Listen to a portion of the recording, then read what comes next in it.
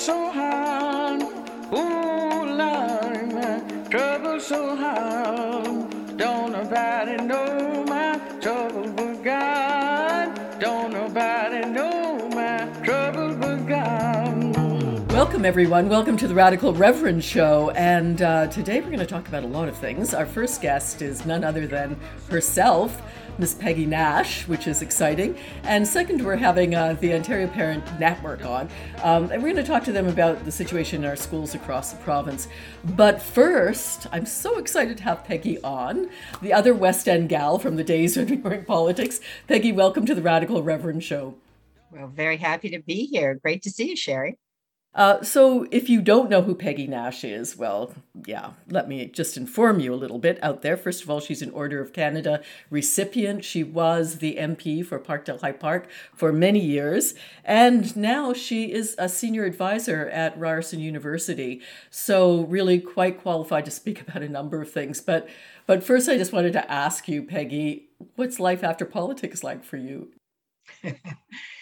Well, it's a big change. I have a little more time to be able to enjoy things, enjoy my family, my friends. I do miss it. I loved being able to represent my community. I love the work in the community. I love being in Ottawa, although not many people are in Ottawa these days. But, it's great to have new people come in. And so even if I hadn't been defeated when I think it was probably time for a new person to represent the area anyway. But for me, you're running 1,000 kilometers an hour when you're in politics. You're constantly moving. Things are coming at you very quickly. And then when you leave, for me at least, I felt like I hit a brick wall. It was suddenly nothing. It was, I guess, like anybody who's been laid off, you're suddenly out of a job. But the way I coped with it was to just keep really busy. So connecting with friends, I started volunteering. I had done a lot of election observation in the past. So I observed elections around the world. I did some work training women in politics in different countries around the world. Most of it volunteer work. I really enjoyed it. And then I went back to school. I did a master's degree. I did some other education, got some other certifications, but I approached Ryerson looking to see if there was a way to plug in through them. And so I do a couple of things at Ryerson. I work on labor relations for the Ted Rogers School. And that's interesting. I chair an advisory board and invite in guest speakers and do training in their education programs there. And then for the Faculty of Arts, working with a faculty member there, Dr. Tracy Rainey, we've created a Women in the House program. Some universities have a Women in the House program where they just take students to Ottawa to shadow MPs, but we actually have a course where they get a good grounding in Canadian politics, in intersectionality, in the challenges for diverse voices getting into politics. And then we do a shadowing program as well. So I absolutely love that. And I don't know, I seem to have lots going on. I do some bargaining. I was a negotiator before I was elected. So every so often I'll do some collective bargaining. I'll do some speaking, do some media. It feels like it's quite busy, and I'm enjoying myself. It sounds like it. Speaking here to Peggy Nash, former MP, and as you've just heard, doing a little bit of everything else as senior advisor at Ryerson these days. And by the way, out there in listener land, please, always happy to get your comments and questions And of course, if you're listening on the radio, shout out to CIUT 89.5 FM, the only alternative radio station left in Toronto. And if you're listening iTunes, SoundCloud, wherever you get podcasts, welcome to you too. I always respond to your questions and comments. So Peggy, I asked you, what it's like to be, post politics, PP. And you told me, what don't you miss about politics? Oh, what don't I miss? I don't miss having just about every minute of the waking day booked to do something. I get time to breathe, so I don't miss the hectic nature. Although I am someone who likes to keep busy, it was maybe a little too much sometimes.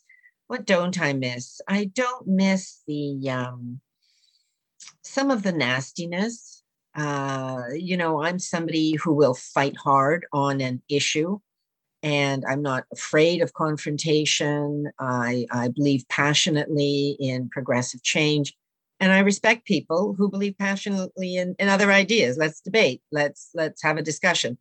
But there is a level of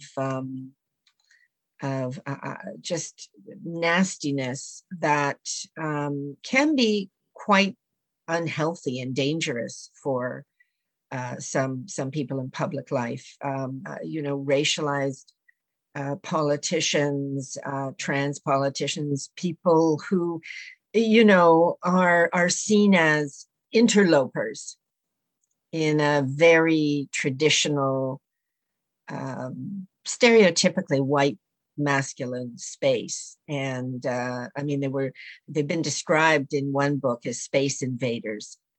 And it's kind of true. You're seen as an invader in non-traditional space. So, social media has just intensified that. So, I present that as a reality, but I never present it as a deterrent, because I think the way to push back against this negativity is just to elect more diverse voices. And that's something I feel very strongly about. Speaking, as you know, to Peggy Nash here on the Radical Reverend Show. So let's talk about a couple of things that are happening in Ontario right now. And one was the budget that just came out. And I saw you giving a few, insightful comments on CP24. What about the Ontario budget that we just saw released? I'll just throw this one comment out. The one thing I did like about it was that he gave a shout out to Andrea and to the opposition leaders. I've never heard that before from a finance minister. So that was kind of a nice diversion. What did you think about the whole thing? Well, I mentioned that, and he also got choked up when he talked about his family. And, he sounds like someone who never expected to be in that kind of position, as I think you and I never expected to be elected in the positions we were in. So I thought that humanized him. Sherry, there are so many sectors, so many programs in Ontario that have been so badly underfunded for so many years that it's tough.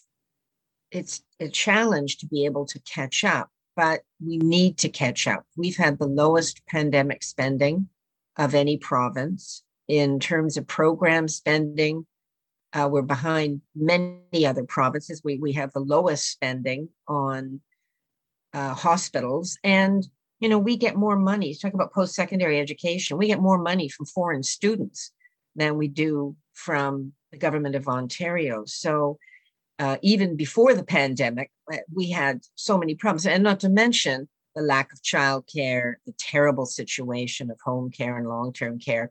So serious challenges. And these fault lines, of course, have been dramatically exposed during the pandemic. And the workplace fault lines around the insecurity and precarity of so many people who keep our lives going, literally. So the government started already from not a great place. They did spend mean, they are spending.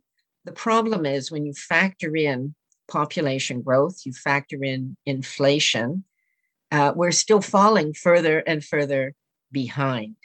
So, you can talk about hundreds of millions of dollars, you can talk about billions of dollars. I think people's eyes kind of go squirrely. It doesn't mean that much. But I think the bottom line is we're not catching up enough. And people say, well, where will the money come from?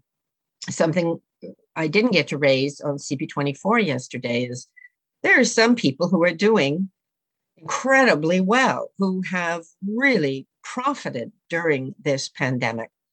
And I don't think there would be any debate about those people paying just a little bit more to help others out in our society. So I think, not that we are poor collectively as a society, but our public systems are becoming more and more impoverished. I mean, for parents who are kind of hanging on by their fingernails, hoping for a safe return to school or the opportunity to have their kids in affordable childcare. Frankly, Sherry, I don't think there was much there for them. I was very disappointed. There was nothing there for workers who can't afford to take time off to get tested or to get the vaccine. And I just think that's such a mistake. We're into the third wave. The numbers are up again today. And it should be all hands on deck. The first job is to keep everybody safe throughout till we can get through this pandemic. One of the items that they mentioned was this, for $400 or so for parents. And it's interesting that it roughly works out to about the cuts they've made to public education. It's about 1.6 billion. So basically, I tweeted and others tweeted about this, but it's a move to privatization is what it is. I mean, they've been underfunding the public school system, and I'm talking, secondary and elementary here, but they've been, and obviously you just mentioned post-secondary, but they've been underfunding it for so long, and the buildings are falling apart, as we know, ventilation, class size are way too big for COVID, and it's exploding in the schools, and they're just beginning to be noticed that it is on mainstream media. But with this, there's really the signal now. So parents with means, will not, be happy about online learning being permanent. They will not be happy about, a few dollars in the mail. What they will see is the crumbling infrastructure, and they'll take their kids out. And I think that's the real plan, as we're moving to the American style of people with means send their children to private schools and people without send their kids to public school. I'm interested, and one of the comments you made too that I want to highlight is about evictions during COVID, because that's something that certainly in our neighborhood is really felt. We have a lot of renters, and this should not be happening. And there were some, sounds from the government about that, as well as, paid sick days, which we don't have either. But maybe say something about the evictions that are happening during COVID. Well, it's illogical to put someone out of their house when you're telling everyone to stay home. So the activist organizations like Acorn and others, tenant organizations have been staging rent strikes and protests to get the attention of the public and the government. And they did make some moves that almost sounded like they were going to reduce the likelihood of evictions. But if you drill down into the details, it's not that at all. And people are still getting evicted. And, if you look, we're a city with a large number of renters, and that's going to continue because housing is just the sky high in terms of costs.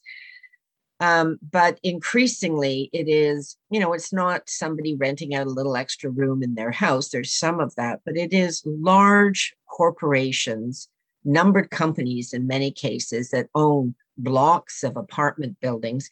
And they're just, making decisions based on what their shareholders want, which is more returns.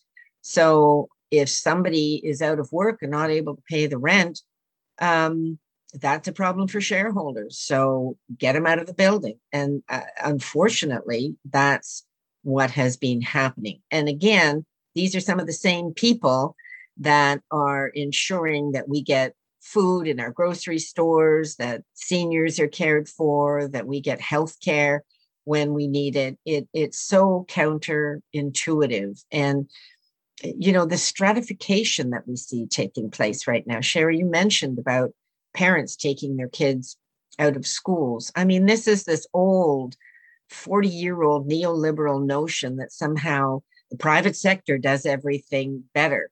Well, clearly that's not true. If you look back even early in the neoliberal era in Canada, they poisoned people in Walkerton when the water supply was uncared for. They're costing people a fortune with a private highway, 407. We see in long-term care homes where disproportionately in private homes, people die more, they get sick more. So, there are things that need to be in the public sphere, good social programs, education, health, essential services. But there are certain conditions that people need to have. They need to have a high minimum wage so they can live in an expensive city. They need to have security of housing. They need to have security in the workplace. Something that was drawn to my attention yesterday were the cuts to the Ministry of Labor budget, $70 million, at a time when some of the biggest outbreaks are in warehouses, supermarkets, food processing.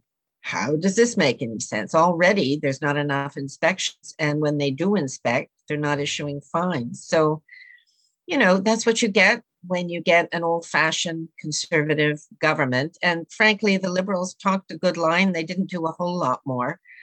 I just think, as a province, the wealthiest, biggest province in the country, we should just we should stop lowering our expectations. We should raise our expectations and just demand more from all of our governments. And when they say, how are we going to pay for it? The Westons and the, I don't know who all else, certainly the Amazons of the world, I'd go where banks, I'd go where the money is. That's how I'd pay for it. Absolutely. Speaking to Peggy Nash about, all things political, and of course the Ontario budget that just came out as well here on the Radical Reverend Show.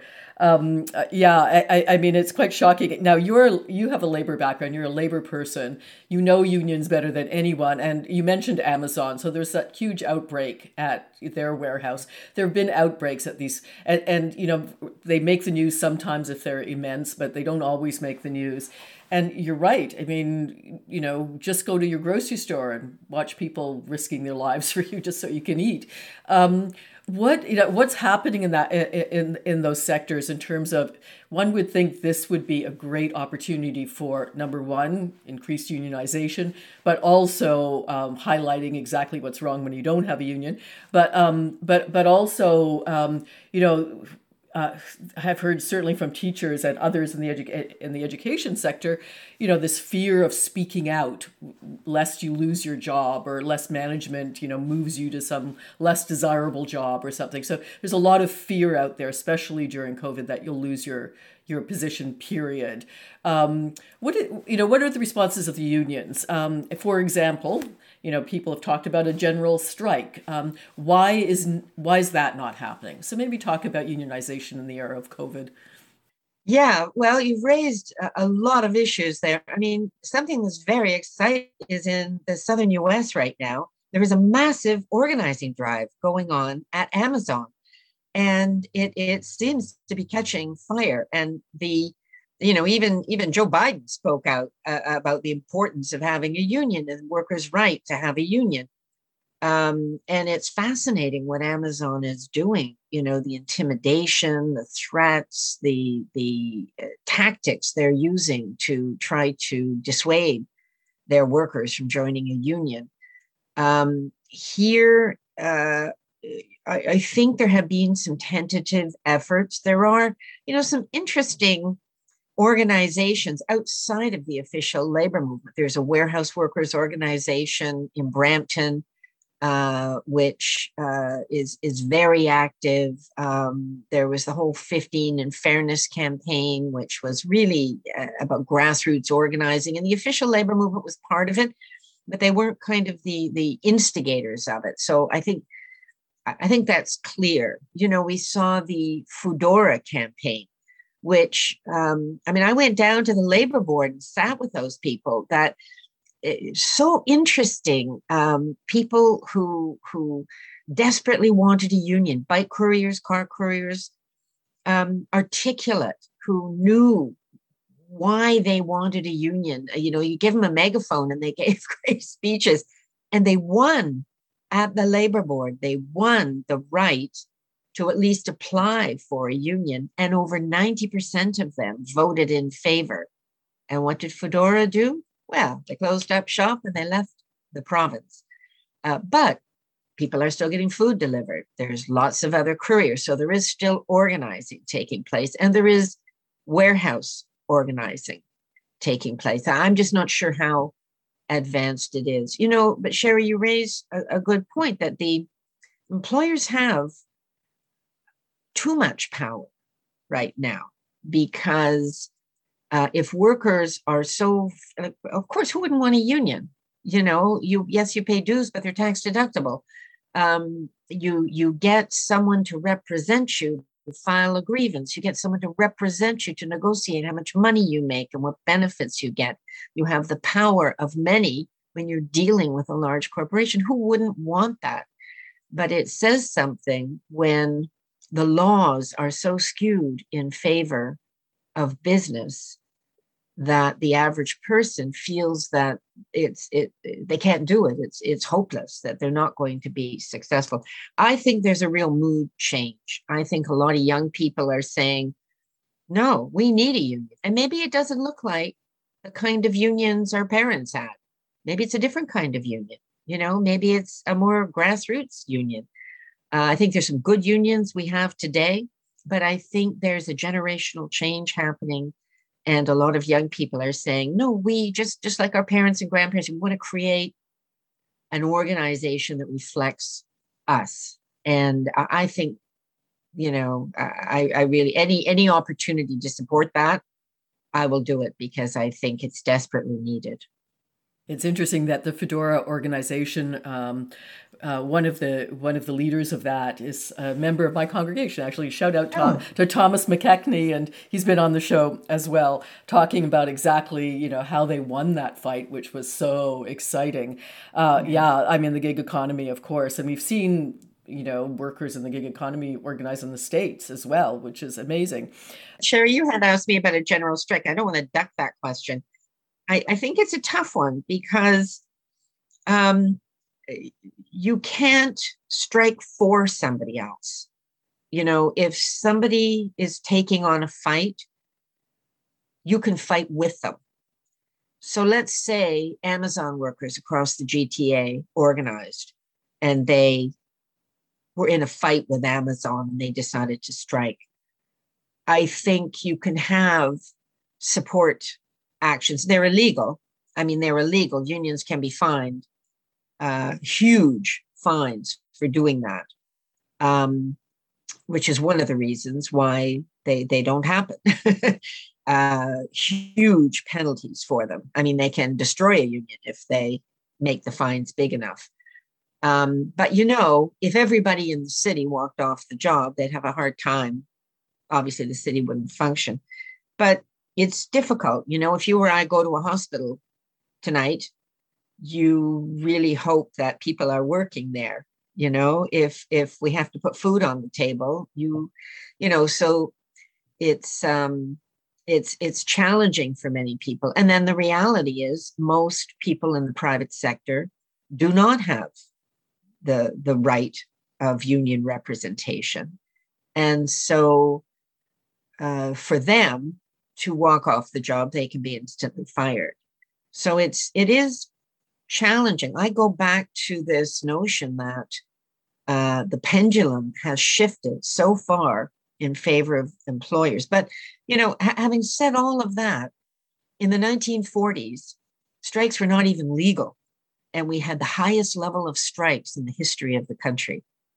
So, I don't want to sound like I'm getting, super radical in my old age, but I guess if you wait for the people who are oppressing you to give you the right to fight back, you're probably never going to have it, right? So. Yeah, absolutely. Speaking to Peggy Nash, this section of the Radical Reverend Show, and I do stay tuned to hear about education in the elementary and secondary panel and what's happening there. But we just have a minute or two left, Peggy. Just to sum up. You're now in post-secondary education. What needs to happen there? Well, it has been underfunded significantly for many years, and increasingly universities are relying on foreign students because of the differential in tuition. And I universities that they've got to function. Right? Like they've got budgets, they've got people they need to pay, they have to function. So if they're not getting money from the government, they have the only other sources are raising tuition. And I think it's already been raised so dramatically, foreign students, or they get donations for capital spending. And then grants for research and some programs. So they have limited resource. It's not like they can go to, a GoFundMe site to fund the university. These are big, big organizations, but they are really running into to cost problems. And for foreign students, I know I've seen it just now during COVID, where students are coming online to classes, but they're in the Middle East, or they're in India, or they're in China, and they are signing in and they're still paying tuition. So it's hard. It's hard all round. Like my grandkids are 5 and 7. They're 5 years old. How do you do senior kindergarten online? Like it's so sad. And now they're home again because they have a COVID outbreak in Mississauga. And my kids are my daughter-in-law and my son are they're just going crazy. Like it's just impossible. And it's for university students, it's so hard. Like some people can function online. Some people like to stay home and they're fine online. And other people, it's heartbreaking. They can't function. So, here's hoping our governments pull up their socks. We do everything we need to kill this virus, and we all get vaccinated soon. And we get a government that stops these false economies and goes where the money is and invests where the people are. Thank you. Always a pleasure. Thank you so much, Peggy Nash. Stay tuned for the next guest on the Radical Reverend Show.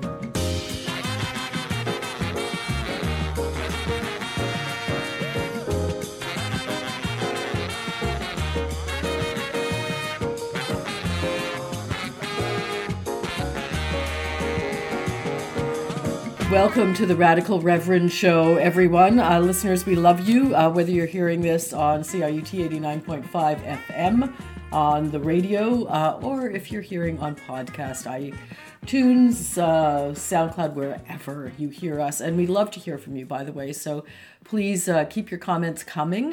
Your host, Sherry DeNovo here. And we're continuing the theme we started last week, and that is on schools and what's happening in schools. I know we did a series on long-term care and the horrific consequences there of COVID, but now we're seeing it in schools. And that's what we want to focus on. And to help me do that, my guest today is Romana Siddiqui, Thank you for being on the Radical Reverend Show. And Romana's here because she's part of Ontario Parent Action Network, a phenomenal organization that's very active on Twitter. That's where I know them from, and very good about getting information out about COVID stats in schools, what's happening in schools, and thank you for that. It's a great service to not just me, but to all the families across Ontario. So let's start by talking about the network itself. How did it start, and how did you get involved in it? Sure.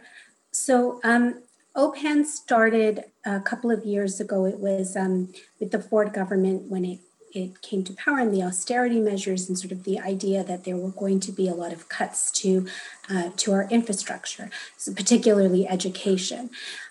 So it started from Toronto, a group of parents from school council, and it sort of expanded from one school council to a couple of other school councils, and it built. So this is back in 2018, and really, it's been a grassroots movement. With the labor situation prior to the pandemic, there was a lot of organizing around protecting our public education system from being dismantled, from being privatized, from all sorts of budget cuts and changes that were being introduced. And there was several walk-ins, walk-outs across the province. And that was really the roots and the origins of how it started. And then we've just, with time, sort of evolved. People have come and gone. It's a very organic kind of organization. And so really it's about empowering parents and caregivers to really step into advocating for our communities. Now, in the context of COVID, there's been a lot of organizing around pushing back narratives that the Ford government puts forward in terms of how COVID transmission is being affected in schools, and sort of the risk factors and how to mitigate them. So we had organized Ford's COVID Classroom back in August in Queen's Park. We had the Safe September, a few like Twitter storms, and we've had phone zaps, all sorts of campaigns. We've had all kinds of different activities that we've been trying to organize and work really at that grassroots level to get the parent voice out. So we're talking about the Ontario Parent Action Network with Romana. And Romana, how did you get involved? What got you involved in the network? So I am from Peel, and I started actually just from school council, my children's school council. And just because of the type of parent I am, I joined a few Facebook groups. One thing sort of led to another. And I started seeing some posts. They just started sort of showing up in some of the school council Facebook groups that I had joined from the Ontario Parent Action Network, and also from Ontario Families for Public Education. So I was intrigued, and I started following along, and then I became more involved with one of the chapters in Peel. And I think, as naturally happens when you become interested and involved in something, you find like-minded people, and so you naturally sort of come together. So I really, since last year, January, so it's just been over a year, about 14 months, that I've been sort of more actively involved. And I was asked to join at a press conference, again, just before the labor situation. So this was back in January. And I was one of 5 panelists that spoke. And then since then, I've just, as time permits, I've been involved. And so that was really how it happened for me. And in Peel, I'm not the only parent, but I'm sort of one of the more, I guess, active, like vocally active ones. There's lots and lots, obviously, parents that have these concerns, but that was sort of how I became involved. And obviously you're a parent. So how old are your children, may I ask? What grades are they in? So I have 3 kids. My oldest, he's in the Catholic board, and he's in grade 11, 16 years old. And actually, so we're a designated board here in Peel. And he, for the 3rd quadmester, he's now switched to virtual. So quadrimester 1 and 2, he was in class in person. And now with the rising number and the variants of concern, he's switched. So he's just fully at home. My other two children, so the youngest is in grade 6, he's in French immersion, and our middle child, she's in grade 8. And those two go to the same school. They're in the public board, and they both are in class. But even just today, like every day this week, I've been sort of chatting with my husband. Oh, should we send them? Sort of double checking. It's been a hard decision. And we've been sort of taking it day by day. But yeah, so I have 3. And do you work outside the home? 3 children, that's a lot of children. Yeah. So actually, I am a stay-at-home mom. I do, my husband is a physician here in Mississauga. So I do some work with him in terms of just administrative clerical things to help with his paperwork. But mostly I've been a stay-at-home mom. But I'm actually busier than I have been in many years this past year. Partly because my children are a little bit older. They're past that stage where every need is so dependent on a caregiver. So their needs have just sort of changed. They still obviously are relying on me for a lot, but in a different capacity. So I've actually become a lot busier in some ways the past year and a half, which sounds funny because for a lot of people, things have sort of quieted down. And but I think it's just because there is so much to organize about and to advocate and sort of be active about and protest against and to really voice our concerns about. So it's interesting in an ironic way that I've become busier because there is so much to be busy about in that context right now. Speaking to Romana from Ontario Parent Action Network and talking about, of course, our education system in Peel, the area you're in, has been particularly hard hit. I've been just amplifying the voices of teachers, but also education staff of various sorts and parents and some kids about what's going on. And it's not lovely. We've been hearing from the Ministry of Education, as you know, because you're active in the field that all our schools are safe, but that's in fact not the case, clearly, and demonstrably, especially in Peel. So what do you make of this disconnect? You're hearing, like Minister Lecce will be getting on mainstream news and talking about how, and even some public health units, about how safe everything is, and yet we know that classrooms are bigger than 15 kids. We know that some teachers and others are bringing in their own filters, HEPA filters, that the ventilation is an issue. We know, now the stories of teachers that have to go and eat outside and kids who are unmasked and eating on masks and lunches. So from your perspective, these are all, things that we know, but there seems to be this huge disconnect between what we know, talking to people on the ground, and then what we see as presented to us as news. Talk about that a bit.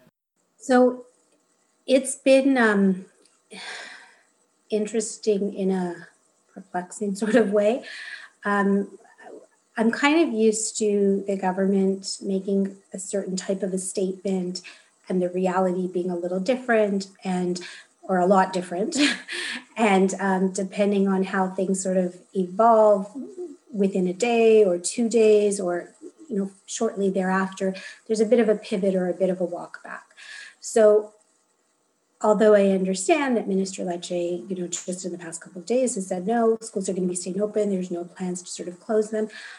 I have to say, I can't see into the future, but just based on common sense and based on what numbers are telling us and what mathematical modeling has been telling us, I personally fully expect that we will be having a third shutdown of schools in Peel.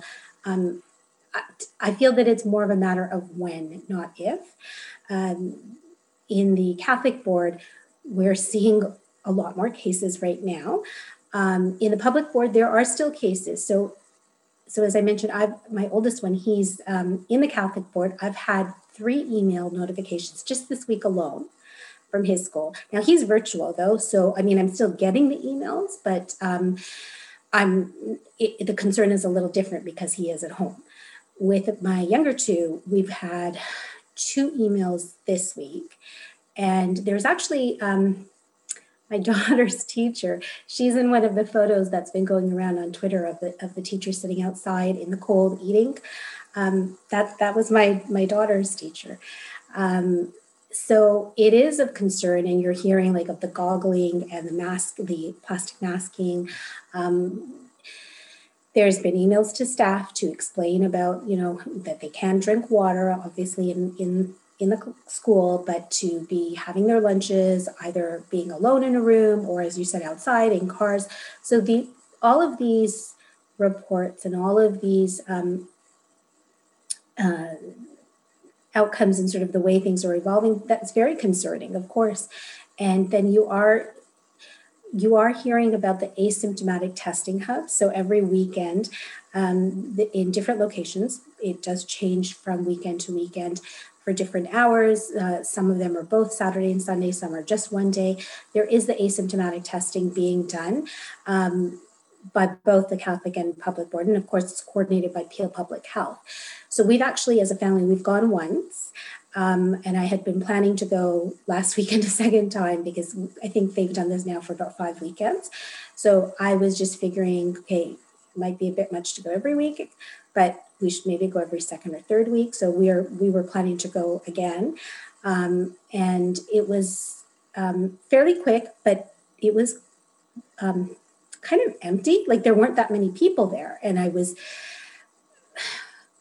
a little disappointed about that, but I also understand because it's not during school hours. It's not families have to kind of go out of their way to engage in that and to take advantage of it. But I do feel that that's really important because with these variants of concern, we know that it stands to reason. There's going to be asymptomatic cases. And it's very concerning that we would be waiting to find out about them until there's a snowballed effect of infections in schools. And there's no magic barrier, right? Like it's not like the air changes or there's an invisible force field as soon as you are in a school. And obviously you get that when you understand that educators are having just in the past week are having all of these new regulations and guidelines. So, there is an understanding of that. So there's this weird disconnect that somehow you think that those transmissions, you're on the one hand sort of acknowledging that, but on the other hand, you're denying that there's transmission in schools and that there's really not that much to be concerned about. So it's just a weird situation to be in. Nobody wants to have to shut schools down unless it's necessary, but that's the concern, that marker of what's necessary. And if you're being short-sighted, and if you're doing this for political gain or just for expediency, that's the wrong approach to take.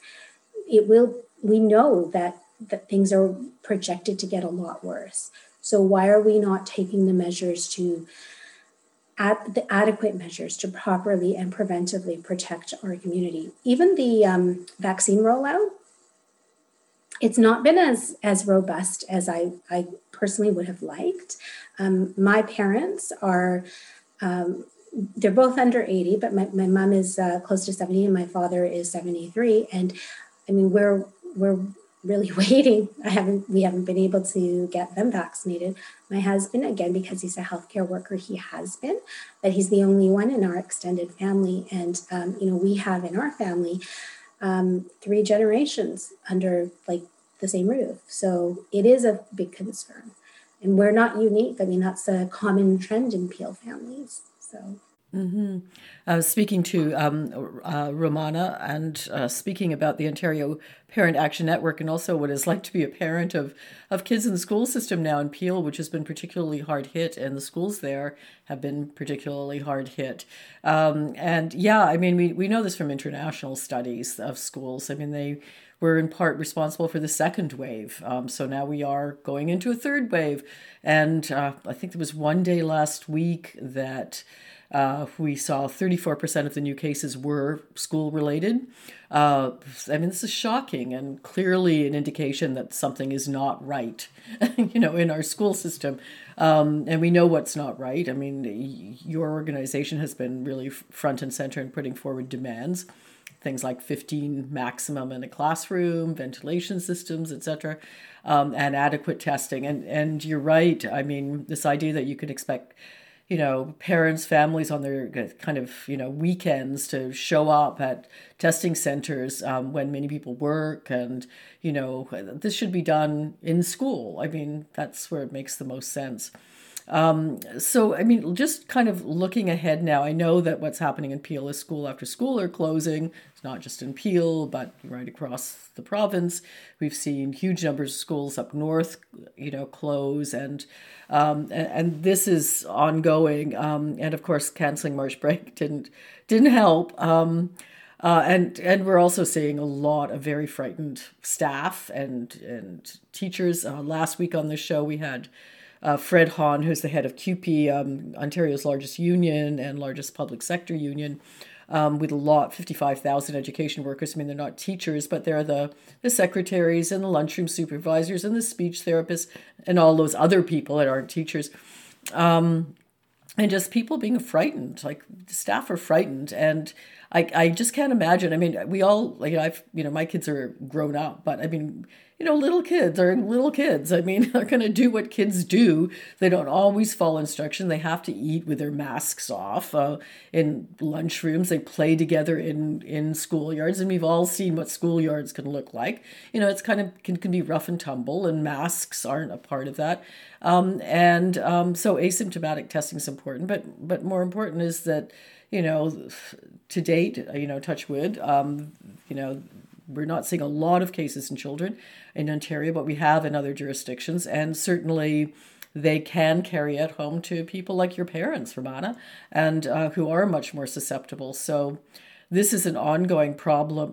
What do you think? I mean, I've got my own theories about why the government seems just committed to this line, and not just them, some public health units too, but of that schools are safe. I mean, just like a mantra that they keep repeating over and over and over again, like we're going to believe it. I mean, what do you think's behind that? Quite honestly, their positioning or their approach really predates COVID. A lot of it has to do with money and this underlying push, I believe, towards privatizing and dismantling our public education system. And in some ways, COVID has enabled and emboldened that a little bit more. But I think at the end of the day, the bottom line is about where they're getting their funding from and about this idea of big C capitalism and really privatization, figuring out a way to monetize the education system. And in the end, the communities that are already at most risk, they are the ones who are going to be even more worse off ultimately. Families, regardless of whether it's COVID or even outside of predating COVID, the steps that were being taken towards privatizing, for example, the e-learning modules that they were talking about, regardless, families that are more privileged in many ways, right? Whether we're talking about just social location, whether we're talking about economics, whether we're talking about skin color, et cetera, like all the different factors, those families will still be able to support their children through getting a fulsome educational experience, whether it's tutors, whether it's like whatever extra supports, technology, devices, et cetera. The families that have always been at more risk are going to be more worse off. And we know this. So it's frustrating. It makes me angry. It makes a lot of people concerned and angry that those that should be the most protected are going to suffer even worse. And it's, at least in Peel, I have to say that there's some complicating factors because there has been a lot of concern about anti-Black racism in our public board. So there's a funny interplay. I mean, funny is not the right word. It's an interesting dynamic that the Minister of Education did come in. He did remove the previous Director of Education. He has placed a supervisor. He's placed an interim director. There's been a lot of work being done in our public board towards dismantling anti-Black racism, towards having a more anti-oppressive lens. Those are all wonderful things, but at the same time, that same ministry that's come in and does, and I have to give them credit, they have done some great work in that regard. We're also the same community that has the highest risk in terms of COVID, and who have had frontline workers and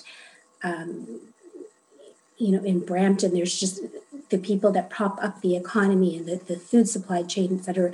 We've had pockets of people that have suffered the most in terms of COVID infection rates, and in terms of not having income supports, and in terms of not having paid sick leave. So it's quite a contrast, and it's a bizarre situation to reconcile yourself to. That on the one hand, it's the same organization that's been of some help and some support for sure. They have absolutely done some good, but at the same time, we can't not be critical, because that dismantling is being done by the same institution, by the same people. Mm-hmm. It's hurtful, it's harmful, and it's upsetting. So yeah, I mean, this is a pandemic and people are dying. I mean, at the end of the day, it's life and death, truly. When you were speaking about the ministry, I was thinking we have a minister of education who is a graduate from a private school, and his parliamentary assistant who is homeschooled, overseeing a public system, whether Catholic or public, and so very very different experiences. And I have to say, here speaking to Ontario Parent Action Network and Romana about her experiences as parent and activist, but I mean, it's so disheartening when we see the one school that's not even closed really, but that's featured on the news as Upper Canada College after weeks and weeks of other schools with multiple outbreaks and cases not being given the light of day and not being covered. And finally, I was happy to kind of assist really one of the reporters of CP24 to get St. Sophia up there, one of the worst hit schools. But I mean, they're one among many, as you know. And so finally, maybe the tide is turning and they're going to start covering this, not as what we've been hearing, it's all community transmission, whatever that means. So there's some magic about schools. But I mean, this is an ongoing issue, and it's a problem. We just have a couple of minutes left. I want to hear about the future for Ontario Parent Action Network. How can people support you, and what's coming up that we should know about? Right now, the big concern is the budget for next year is going to be coming out. And so there's a website that we have set up, and we are asking people, if it just takes 10 seconds, if you can come to the website, enter in your information. A letter will automatically be sent to your MPP. There's even a template that you can share a copy of a version of that letter to your school council, because it's really important that right now, as much as possible, we get the parent voice out to express concerns about funding for September. $1.6 million in pandemic funding was provided for this current school year, 2021. That money, it wasn't fully given by the provincial government. There's a whole breakdown about that, but that money is not being offered for this coming up September school year of 2021-2022. And I don't understand how it's possible that COVID's not over. How are our schools going to be able to operate without that sort of extra support funding? So it's really important. The budget will be released shortly, and school boards will have to make very hard choices and decisions. There will be cuts in terms of staff members. And it's not always all teachers, as you mentioned earlier before, other support staff. So that's going to have a devastating effect in September. And this is something that's going to be happening in 6 months. We have to advocate for that now. You can find the website, and you can find the petition, the letter, and all of that. Just follow Ontario Parent Action Network, and the information will be on their site, on Twitter, or wherever you get your social media. So do get active around that. And thank you very much for being on the Radical Reverend Show, Romana. And do keep safe. Thank you. You too. Thank you so much.